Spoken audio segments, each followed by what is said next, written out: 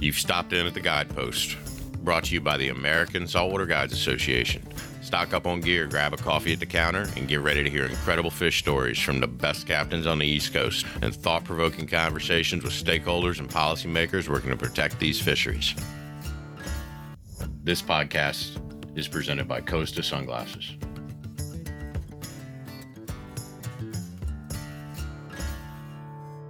Hey everyone, and welcome to the Guidepost. Third time's a charm, because that's how many times we tried to start this podcast. We're running 26 minutes late right now. We got, man, was it a scene today in Louisiana at the Redfish hearing? We got Bailey, Blaine, Cody, and Ty here to talk about it. And I keep laughing because, like, when you log into this thing, you can put any name in the box to describe yourself, and sometimes people get really creative, and I keep looking down at one person and I almost say the name instead of the person, and it's probably going to get me in trouble at some point in this podcast. But hey, we're here to talk about redfish, and I got to tell you, on the one podcast that we just messed up, Bailey was reminiscing about catching bass at the little pond right by the LDWF building in Baton Rouge. So Bailey, even though you were born and raised in Connecticut, you came all the way down to fish that pond in Baton Rouge. Tell us that story again. Yeah, born and raised in Connecticut and swapped at birth with some baby down here at Women's Hospital in Baton Rouge. Did your original Yankee parents put you in a reed basket and push you down a river? I think that must have been the case, something like that. But anytime, we go up to there for these meetings in Baton Rouge, and I live south of New Orleans now. But it's where I'm from. It's always cool to kind of come back to the hometown. It's changed a lot, but yeah, what we were talking about before we had to restart was that little bass pond. I think, man, Ty, do you remember the name of that building? I cannot remember the name of it right now, but there's this giant, like, the one next door. The one out in front when you turn down the street out in front of the Wildlife Fisheries building. It's like a sleep study place. They do a bunch of medical research. I was about to say it. I think it's like a medical research place. I don't remember the name. It's like Kenilworth or something. At all costs.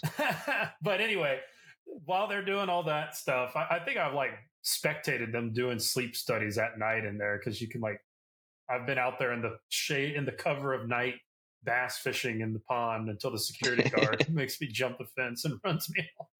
But yeah, it's always cool to go back up there. I drive by that pond and always think about fishing it again.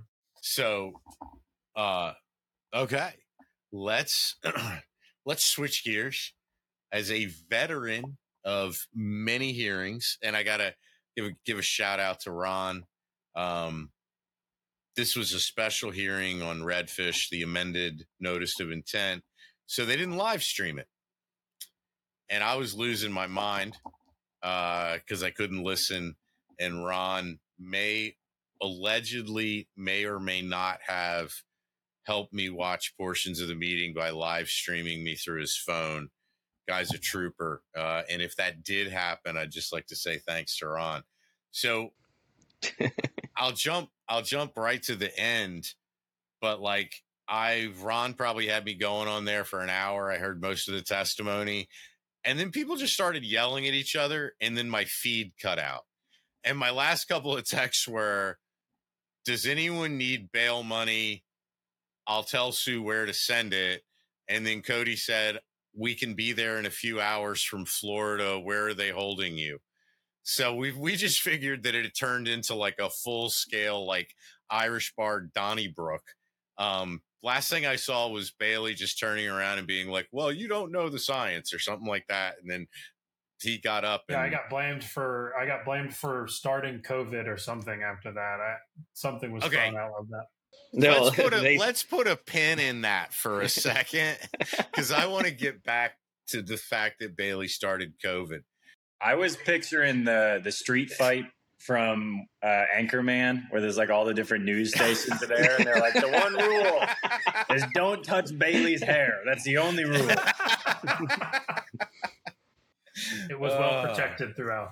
PBS, no commercials, no mercy. That was, what I mean? So we're going to save the COVID for a little bit. And I just wanted to set up where the meeting ended. Now let's talk about what the meeting was about and how it started and what the hell, like textbook out. Do not let it get this out of control, right? Like textbook. So guys, what the heck happened? Well, I mean, definitely ran off the rails a bit. It's pretty funny when, Patrick and Jason have to kind of play moderator at a official state, biologist meeting. Patrick had to get on and remind everybody while we were there and not to, yell across the classroom like he was our teacher and take it outside for recess if that was the case. But pretty much started, this was just a potpourri meeting. They just have to have this legally when they amend anything. After that, last thing at the Senate got shot down. This is why they had this after our other meeting back in December. And this is pretty much just like, a cordial kind of like, all right, we're taking public comments, not as formal as the usual monthly meetings, as the commissioners aren't there. And we're just kind of getting up there and talking basically into the camera in front of us because it's used to be recorded and sent to the commissioners and for everybody to see. But a lot of people, just kind of turned around and they wanted to address the crowd, which it's kind of hard not to. It's hard to just talk to a wall or a camera or whatever. Especially but as Patrick reminded us, Patrick Banks, who I'm talking about at Walleye Fisheries, as he reminded us, like, hey, this meeting's about redfish. Redfish notice of intent that was amended, and can we keep it about that? And it was far from that, at least for a lot of the opposition and all. Like Bailey said, and like everybody said, is look, there's so many issues. Shane Mayfield made a great comment about it. There's a lot of issues against redfish. There's land loss.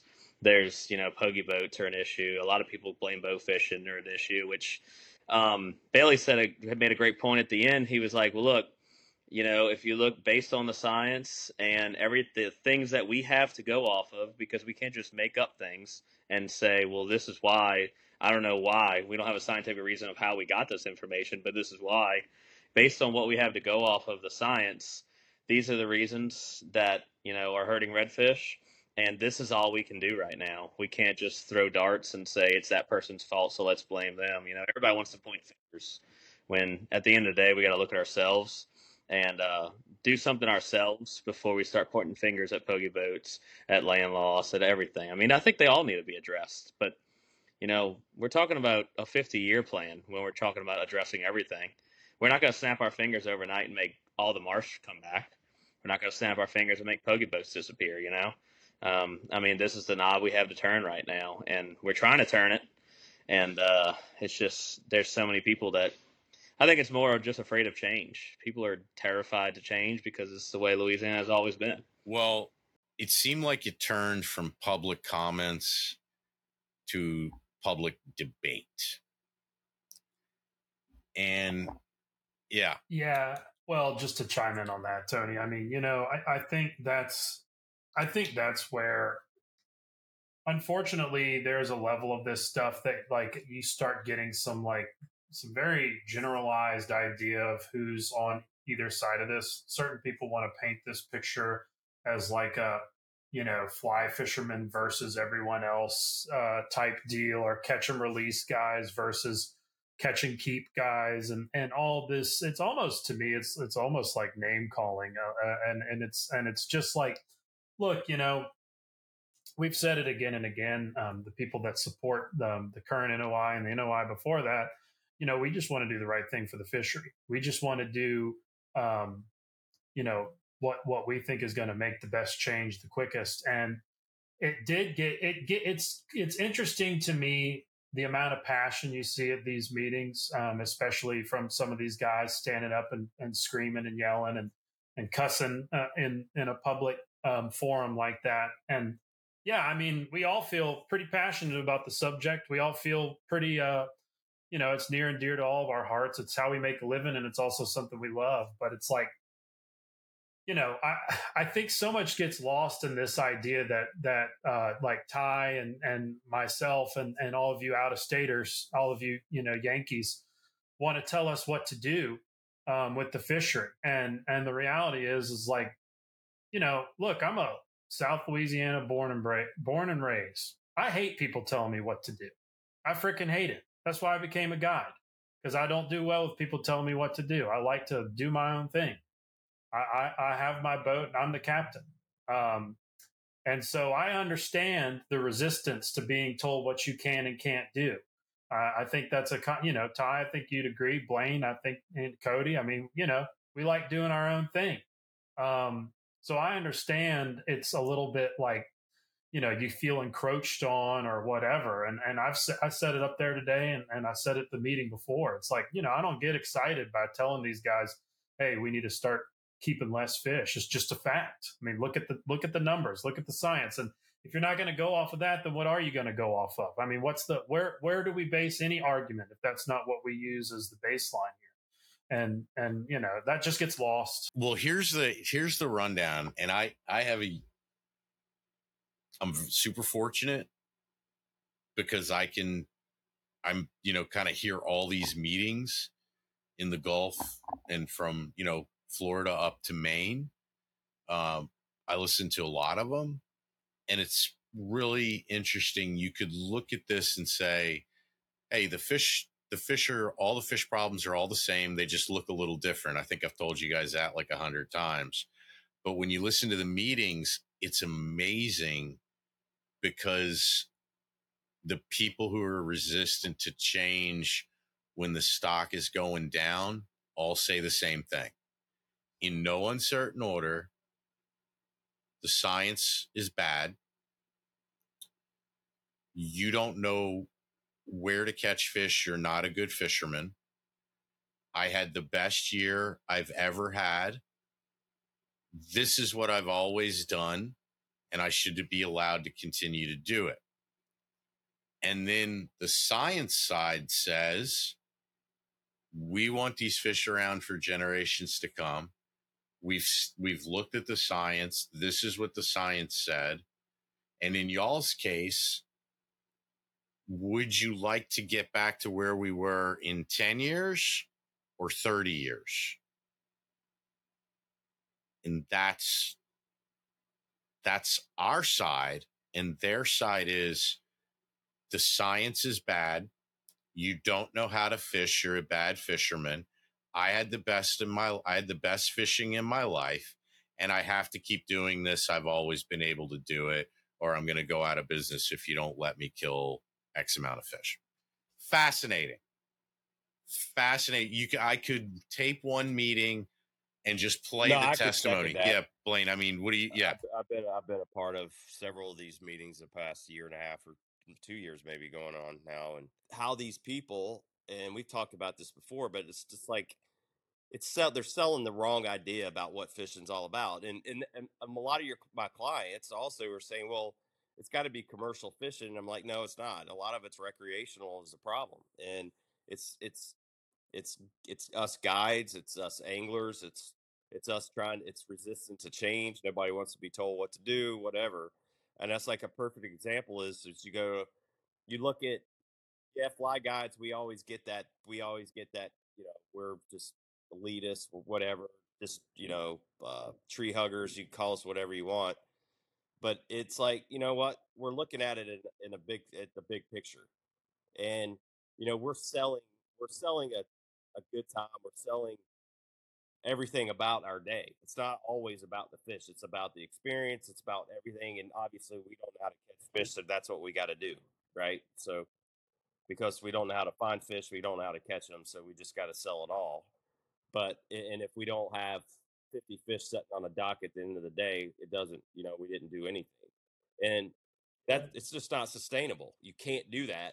I don't care where you are in the country. And Tony and I have talked about this countless times, and you hear it at every one of these meetings when you have resistance from the other side. And it's not like we're trying to keep people from keeping their fish. And I explained that to my clients today. It's like the difference in a 50-year recovery over a 12, 13-year recovery was like literally inches and one fish. It was amazing. It comes down to. Well, you had a guy today up there, not to cut you off, but you had a guy today up there just saying, just give us one more fish back. Give us one more fish back. And we were like, yeah, that's 13 years. That one fish is 13 years. And that, in the combination he was talking about. And it's like, it's this framing of the argument in a way, that it's this like, oh, it's just one more fish. It's like, no, it's 15 That's years. what I think. Like going off of that, what that guy said, and I think that's where it lies in all the misinformation and all that we've seen throughout this whole ordeal. Just like I tell everybody, I'm like, look, you want to have a good conversation, let's sit there and talk about it. Like Bailey said at kind of the end of the meeting, he was like, I'm more than willing to, talk to anybody. And they said one thing, and Bailey, came back with something that he agreed, and like 25 people over there started shouting at him and yelling, and he was like, well, I guess we can't have a civil conversation. That's right. Anyway, when I got cut off. That's right when Ron's feed died. I was stormed. Ron was getting ready. He thought he was going to have to jump up and tackle somebody. But no, I mean, that's what it comes down to. To bring it back completely to center, because we're only like a little bit into this. This was the NOI that we came back and offered to the commission after we were shot down with a pretty tight slot and 3 fish. So the compromise was stay at 3 fish and broaden the slot a little bit with no giant fish and no guide limits. And because that's like the biggest complaint that we heard was it's too narrow of a slot. So this meeting was a public comment hearing to collect comments to give to the oversight committee in the Louisiana legislature if there is a hearing in the next 30 days. So, there was I heard most of the testimony. Congratulations to you guys. You did a great job. You hit the science, you hit like the cultural aspects, you hit everything, and y'all are just incredible advocates. And what we heard in return was, you guys are from out of state. You don't tell us what to do, and stood in the LDLBWF building and told them how crappy their science was. Yeah, that was just incredible to me, because I tell everybody, I'm like, look, here's the deal with the biologists and all up there. And I worked in that building for a while, and I saw the ins and out of it under a different administration than what we have now. I think the administration we changed a little bit this past year, but the previous 6 years was the best administration that I've probably ever seen up there as far as getting things accomplished and really relying on the science and leaning on true science and like good, hard, core research. But nothing bothers me more than when people discount that, whether we like it or not. You can't. Well, like I tell everybody, those guys they're making the same paycheck no matter what. Everybody seems to forget that we are allowed to catch more and keep more red snapper than anywhere else in the Gulf and the East Coast. And we're allowed 10-folds the amount of days to chase red snapper. And that's because of our walleye fisheries at, Louisiana walleye fisheries biologists, because they're some of the best in the country. And they came up with research that butted heads with some of the federal research. And they said, well, you know what? We think our research is a little bit better and a little bit more accurate. We're going to allow everybody, in our state to catch more fish and give us more days because of it, and they've been proven right on that. And nobody was at that meeting when we had that a couple years ago. I don't remember a single person that came up and said, I don't think we should be allowed to keep more red snapper. I think we should keep less red snapper and go back to fishing for them for 10 days a year. I didn't hear any of that. But every time I bring that up, people are nowhere to be found. They're like, oh, well, this is different. This is different. I'm like, no, it's the same science. It was brought to us by LaCreel, which is something that Louisiana developed to butt against the federal system and kind of be like a backup plan to that. And it really came through, especially this past summer. And, it's just funny when it's inconvenient for somebody else, they don't believe the science. But the second it's convenient for them, they're all for it.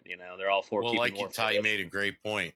When the science says you can keep more fish, the scientists are brilliant.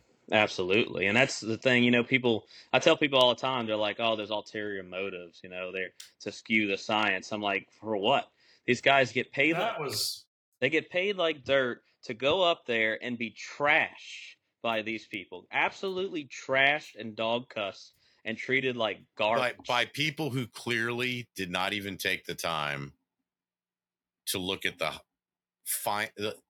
broad points of the stock assessment. Absolutely. I mean, dude, they have the full stock assessment up there in one document. They have projections in another document.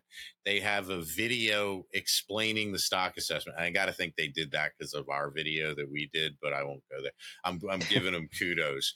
So they have multiple documents, videos, everything completely transparent. They have the whole way that they did it, the entire methodology. And if it had said you could kill 10 redfish instead of 5, they would have had a float for him in the Mardi Gras parade. Absolutely. And it was comical that somebody actually stood up over there and they were like, what are these 45 and 30 or 35 and 42 percentages mean? I'm like, have you not been to any meeting for the past 2 years? Because if you understand reduction percentages, then obviously, why are you here? You shouldn't even be here in that room. Well, not only were those guys basically saying the science sucked. I mean, I can't tell you how many times I heard a couple of them just scream out horse shit at any mention of the stock survey or anything, but also question the question the motives and the agenda behind. So it's like two different accusations you got going on. First, the science sucks. And then there's obviously, if it doesn't suck and it's right, well, then somebody somewhere is getting paid, this making is the money perfect on it, segue. I think this is the perfect segue to explain how Bailey started COVID.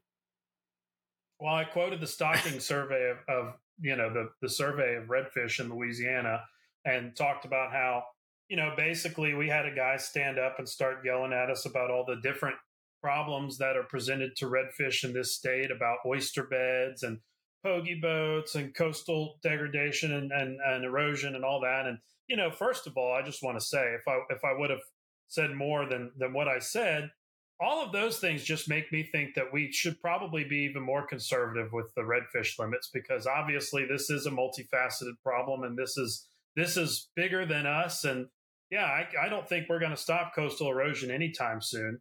And so we probably should go down to like 2 fish, really, because I mean, when those guys start saying that, but all I said was, I said, why do you think the pogie boats are killing so many more fish than we are?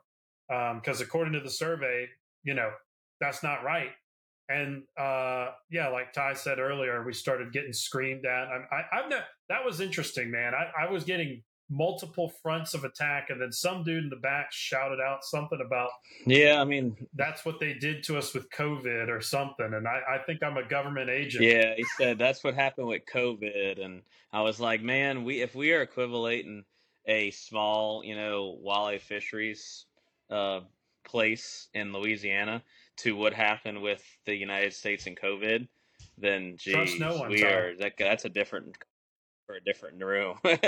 I mean, we got to start a conspiracy podcast for that guy, because I mean, you want to go down that road. And if you do want to go down that road and say that walleye fisheries has has other motives for changing things, so that's basically saying that they're going to lower, if they try and lower the limit, then I mean, they're making extra money now. They're making more money because they're lowering the limit. Because I don't think that's how walleye fisheries works. Like I said, if the stock assessment you could kill more, they'd have a parade for the LDWF biologists. There's nothing more if you don't think that those biologists saw the results of that stock assessment and went, shit, I know what I'm doing for the next 2 years.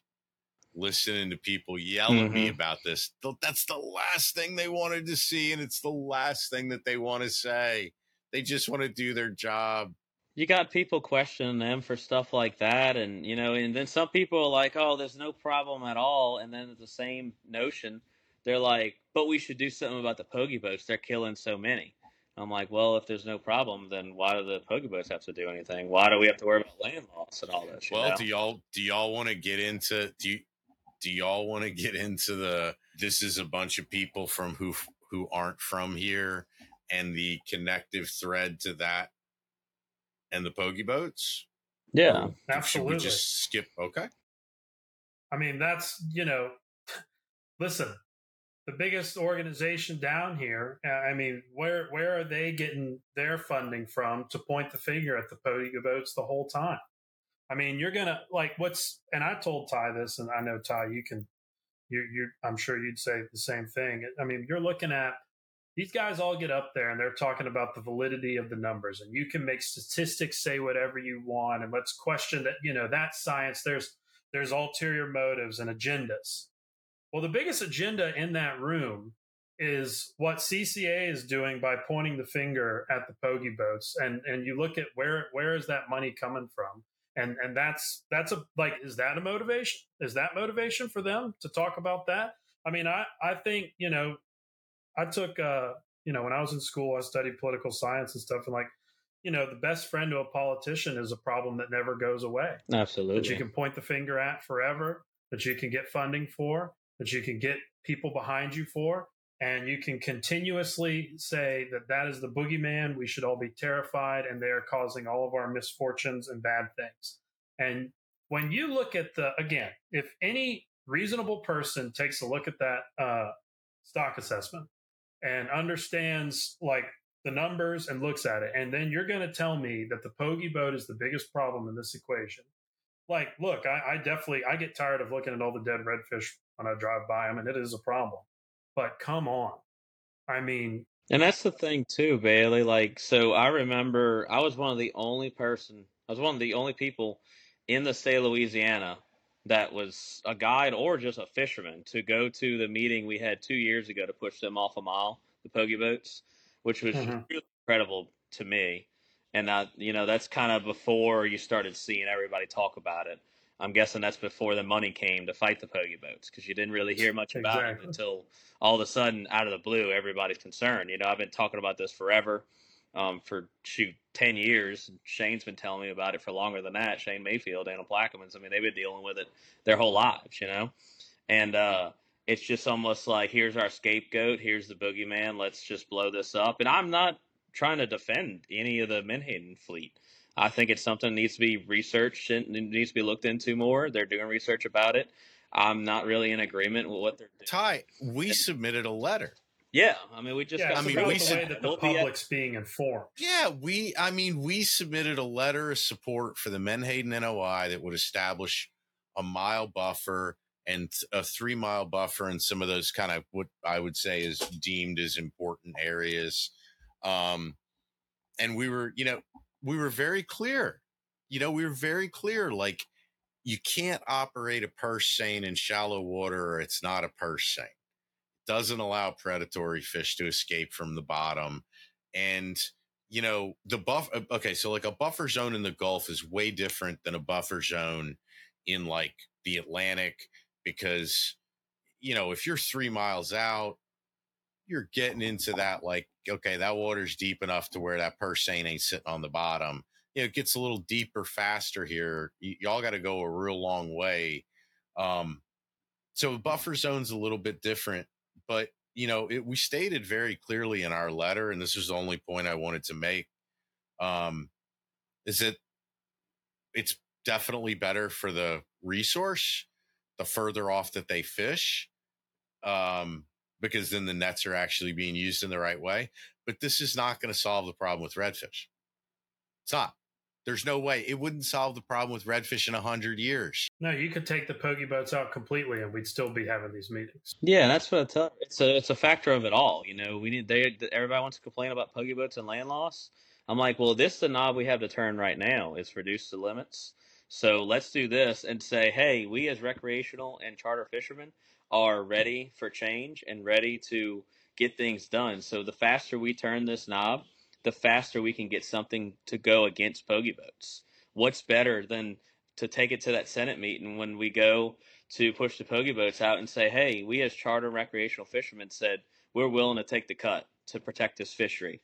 So you have to tell them to do something to take the cut to protect this fishery. And then if that's done, let's go bring it to the feds or whoever we got to and say, hey, we've done everything we can. It's y'all's turn to help rebuild this marsh because it's so valuable to this country, not just. Well, I would say you're in a lot better negotiating position if you say, hey, we represent over 90% of the fishing mortality as recreational fishermen, and we'll take the cut.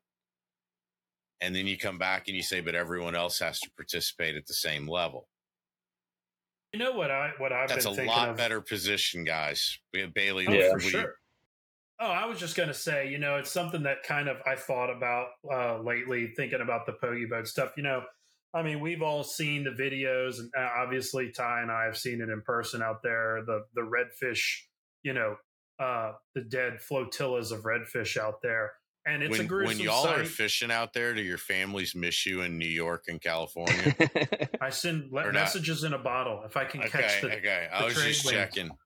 Yeah. Ty's like, man, I can't wait to get those fresh avocados when I go home to San Diego. That's one thing that really drove me nuts about this whole ordeal the past really like year and a half or so. Is the misinformation from other people, and we've seen it from papers like the Advocate newspaper. We've seen different things written, not as much as trying to mislead people, but like, come on, you're a newspaper and you should be able to get the facts from people. Yeah, they had information on previous meetings back in October.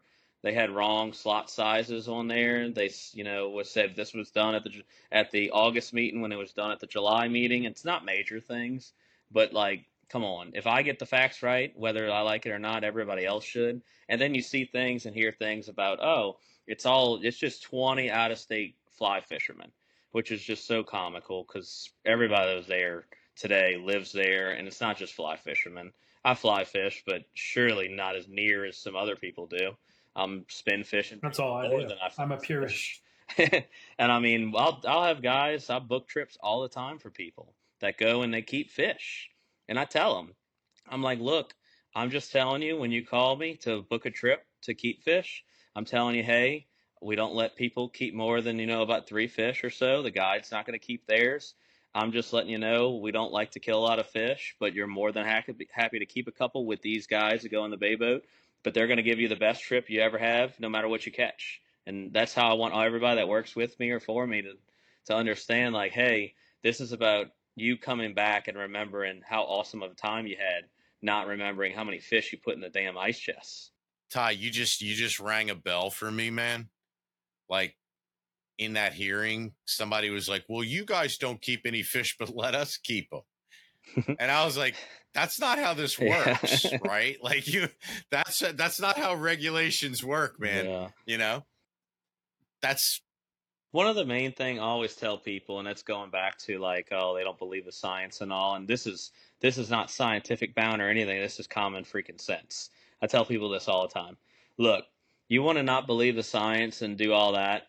That's great and all, but let me just run this through your head real quick. If you go ahead and we go with what you're saying and we don't do anything and we just say, oh, Mother Nature's going to take it back. Well, if you're wrong, we're all screwed. We're all out of a job. We don't have any fish. We're not rebuilding anytime soon. We're all looking for jobs. But if we do what, I've been saying, what we've all been saying, and take the more conservative approach and get things like this through, what's the worst case scenario? If I'm wrong, if the science I'm looking at is wrong, we have a better fishery. That's the worst case scenario if we go through with things like this. And that's, it should be common sense, but people get so caught up in things they hear, And one of the biggest things that has bothered me is people, just all the different people that are very influential in Louisiana, especially in our inshore fishery. And then you see things like CCA will post something and they're just talking about the meeting and saying their stance is the original proposal from Walleye Fisheries, which is great and all, but you don't see any of them talking about the recovery time. You don't see them talking about spawning potential ratios. You don't see them talking about escapement rates and how, this is a 30. I'll tell you, somebody sent me a screenshot, Ty. Somebody sent me a screenshot of some social media banter, and it was incredibly dishonest because a leader said that redfish aren't overfished. Now, that is true right now today. But because of the way that redfish mature and turn into adults and the fishing pressure, and you mix all that up, redfish are going to be overfished in the next couple of years, and you can't stop it. So I think it's totally dishonest to tell the public that redfish aren't overfished, but yeah, they're going to be. It's coming. It's going to happen. There's nothing you can do to stop it. There haven't been a lot of baby redfish being born. It's a borderline disinformation campaign is what it is. I mean, I'll just say it. I mean, when you get every single person in opposition of this stuff get up there and blatantly say things that are not true and are false and are just not, they're baseless claims. I mean, one of two things is happening. Either every single one of those guys up there don't know their ass from a hole in the ground that are getting up and talking, which I think is true for some of them. But then I think you've also got quite a bit of misinformation being spread and just bad, just again, it's this framing of this them versus us versus them, the politics around this thing, which obviously is inevitable, but it's like, look, we're just trying to do the right thing for the fishery. And something I wanted to say earlier that's really been like bouncing around in my head with this. You know, we talk about, we look at these videos from the pogie fleets of the dead redfish everywhere and how awful this is to see all these redfish floating around. And it's a terrible sight for sure. But like, you know, Ty, think about like Hopedale Marina on like a Saturday when the weather's nice and there's like 300 or 400 trucks. If you took a picture of every fish that those guys brought back over the course of the day, like think if you just piled those things up and like put your kids next to them, how that pile of dead fish would be like over your freaking kid's head. I mean, that'd be over like the building. Stuff you see when you go in like, yeah, you know, when you like see those old timey black and white pictures and it's like the guy with the like 300-pound largemouth bass he caught. And like, you know, back when we had buffalo roaming the plains of Louisiana or some shit. It's like, they're sitting on all the heads of the buffalo. Yeah, like we're still doing that kind of down here sometimes. Like when we've got like, you know, you see those pictures of like a dude's got the backhoe full of sheep's head. That's literally the entire bucket is like sheep's head in an excavator. And it's all sheep's head. And yeah, and that's my thing. And what I was getting back to with that meeting we had 2 years ago to push the pogie boats off, I think it was Daybrook got up there, and I thought it was, I mean, good move on their part. You know, they're smart people with some well-paid lawyers behind that organization, Daybrook and Omega. And you know what they did? They got up there and they showed everybody pictures and videos of all these guides with bull reds laid out and piles of fish laid out on docks. And you know what the Senate did? They looked at that and they had nothing to say because the pogie guys, the Menhaden fleet, they got up there and said, look, I understand y'all are mad at us from a public relations standpoint, but we've been, you know, doing everything as we should. And y'all agree, so like Walleye Fisheries agrees. This was 2 years ago at the time. And they said, I mean, you can go back and watch it. It's for public views, public eyes. You go back and watch the video. And they said, I think you need to reevaluate who the real problem is because it's definitely not as bad for us as you could see it is in the recreational and commercial fishing fleet. And I mean, they're not wrong. They literally showed dock shots of piles of fish and people, you know, laughing and standing by them and celebrating all these piles of fish. Well, the pogie industry, they just use that against us. And they're like, well, you know, these people are going to, they're sitting there, you know, hooping and hollering and smiling and happy about these piles of fish. And then the pogie boat industry is going to sit there and, you know, play the, oh, you know, sorry me and say, oh, it's not really us. We don't really like killing all those fish, which, I mean, that's the better part that they can play. I mean, and then to go at the meeting back in November and have the largest conservation organization anywhere in the country go against a progressive and conservationist redfish movement. I mean, I could write their speech that they're going to say at this Menhaden meeting in a couple of weeks.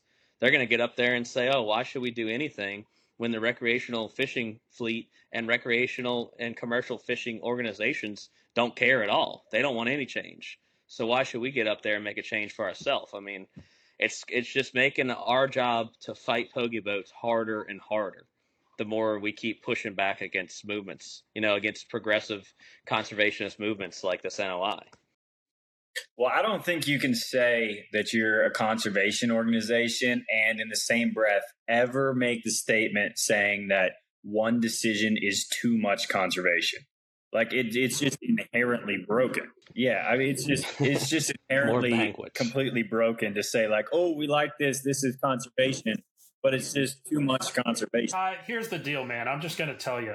You need to go find yourself a New York stockbroker that is all about keeping 3 fish, and you need to get him to start writing some freaking checks down here, and then we might have something. Because until we have that, well, so I want to dive in, Tony. I had a realization while I was listening to you guys talk about the whole like, oh, this is just about out of state people trying to tell us how to run our fishery. Here's the most beautiful irony of it all, right? They don't want out of state voices in a fisheries conversation where their stance is they need more fish to drive business because out of state people are saying their business isn't worth money unless they can keep so many fish. So out of state people are already telling you how to live your damn life, and you're bitch whipped by them. And you have out of state help you with your fishery, and you're letting other state out. Like it's maddening how beautiful the irony is. And I realized it earlier, and I'm like, holy shit! The out of state people already run their Bailey, lives. I think we just found Talking Trash Panda. He just needs to change his voice a little bit. We can wind Cody up, man. That could be a new character on the podcast. I think we just found him. But excellent points, Cody, on that, because so to circle up on. Well, they should come fish here, but don't you dare. Well, it's even more than that. Their out of state clients are saying we want to come there to kill fish. And that's what they're advocating for. So out of state people are already telling you what to do. I thought you didn't like that. This is crazy. That just wraps it up in a perfect lens, because that has been in my head for the last 33 minutes and 54 seconds. And I've been waiting to put that out there, and I'm putting it on a bumper sticker and sending 10,000 out to Baton Rouge, because it is the most asinine, ironic statement possible. And the other thing too, to hear that COVID got brought up is pretty funny. But like, what sucks about a lot of these conversations, and the biggest issue, is that you guys are in the room talking about the science and the information and the data and the situation that you guys have an opinion on, and the other people are in the room talking about you, about you as a person and your opinion on it. They don't have an idea about how the data might be misconstrued and it should be looked at a different way. Their first stance is you're a bad person. And this is this new age, politics where it's all about identity, where it's, okay, I'm going to chop you down at the knees because I just have to prove that your opinion doesn't matter. It's not that your opinion is wrong. It's that it doesn't matter. And we got there after all the COVID stuff, and the COVID stuff, without even getting partisan, the COVID stuff made challenging science the most mainstream thing to do now. Whether or not all your opinions on COVID outside of that withstanding, this is probably the era of the most challenge to traditional science. So that's just the easy way out now in this conversation is bad science. Bad science. I think it absolutely made a lot of people question or second guess what they hear, through media and all that kind of happy horse shit. I think you're 100% right, but it's like, and I'm not saying, for God's sakes, I'm not taking a position on that and saying anyone's right or wrong. But what I am saying is COVID did not change the laws of like physics. It does not mean that you can. I keep going back to that duck meeting, guys, when they had the Menhaden NOI and then they had the Redfish NOI back a bunch of meetings ago, and the duck hunters got on and they're like, hey, we did a survey. There's this many ducks fledged. The government of Saskatchewan and the state of Louisiana are going to work together, and here are all the nonprofits, and we all get along. And based on all this science, this is how many ducks we can shoot. And instead of yelling and screaming and telling the scientists they were idiots and that they gave them COVID and all the other, and if you don't let us kill more ducks, If you don't let us kill more ducks, we'll go out of business. All the duck hunters, all the groups, the state, and another country's government all said, we're pretty awesome. This is great science. We all agree on this, and we look forward to working together on this next year. And I'm just sitting there, and I'm like, how the hell did ducks get so lucky? How did people working for Delta Waterfowl and Ducks Unlimited get so goddamn lucky? Because they're not trying to kill each other over killing one more duck. Well, also, if you think that your business is reliant on harvesting the most fish possible, and which we all do not think is true, but if that is your mindset and something told you, whoa, you might run out of fish here soon, or the fish number will get low, would you not want to rip off the Band-Aid to get the fish level back up so that you could keep killing the most fish that you can? Yeah. Like, you should want more fish in the water if you want to kill more fish, even if you're not a release guy. And so when the science is telling you, like, hey, this is going to get tougher and tougher and tougher, and this is going downhill, it's that refusal to rip off the Band-Aid that's going to result in, you don't really like 3 fish? Well, what if it gets to 2 fish or 1 fish or 0 fish, like the other states that they've been mocking in their hearings? Well, it's because those states never made these decisions and never ripped off the Band-Aid and let things get to rock bottom. So it's like, you start seeing yourself getting out of shape. It's like, maybe you just start going to the gym a tiny bit instead of getting to 450 pounds and then deciding you're going to start running, you know? Yeah. I mean, we had that same conversation. Like, I was just telling Bailey earlier, I think it was 2 years ago, and I don't know when it was sometime in the spring, but we were just, the past 2 years we've had a low river and fishing has been good. In the fall, especially when the river's been low. I mean, not what it should be by any means. I remember when I was a kid with the river this low, and it wasn't just catch all the fish in the river like it's been this year. It's been, this year's been a lot of localized population density. It's been like, a lot of fish in the river, but there's none in, Blind Bay. There's none in the Wheel, like there should be in Venice. Same thing with Delacroix. There's a bunch of fish in Lake Leary one day, and there's none in the graveyard. All of a sudden, there's a bunch in the graveyard. There's none in Batola. There's none in Grand Lagoon. There's none in Grand Lake. None in Little Lake. I mean, it's localized populations that are, just moving around because the water is good and they can travel everywhere. But I mean, the fact of the matter is, and if you look at I know there's not a lot of people in that room today that have studied other stock assessments and other fisheries. I've done a ton of research. Speckled trout was my favorite thing on earth my entire life. When I was at Walleye Fisheries, I would literally carve through 40-year-old documents on information on speckled trout. And I did a lot of research on the crash in Texas because they literally had a crash in the speckled trout fishery in Texas.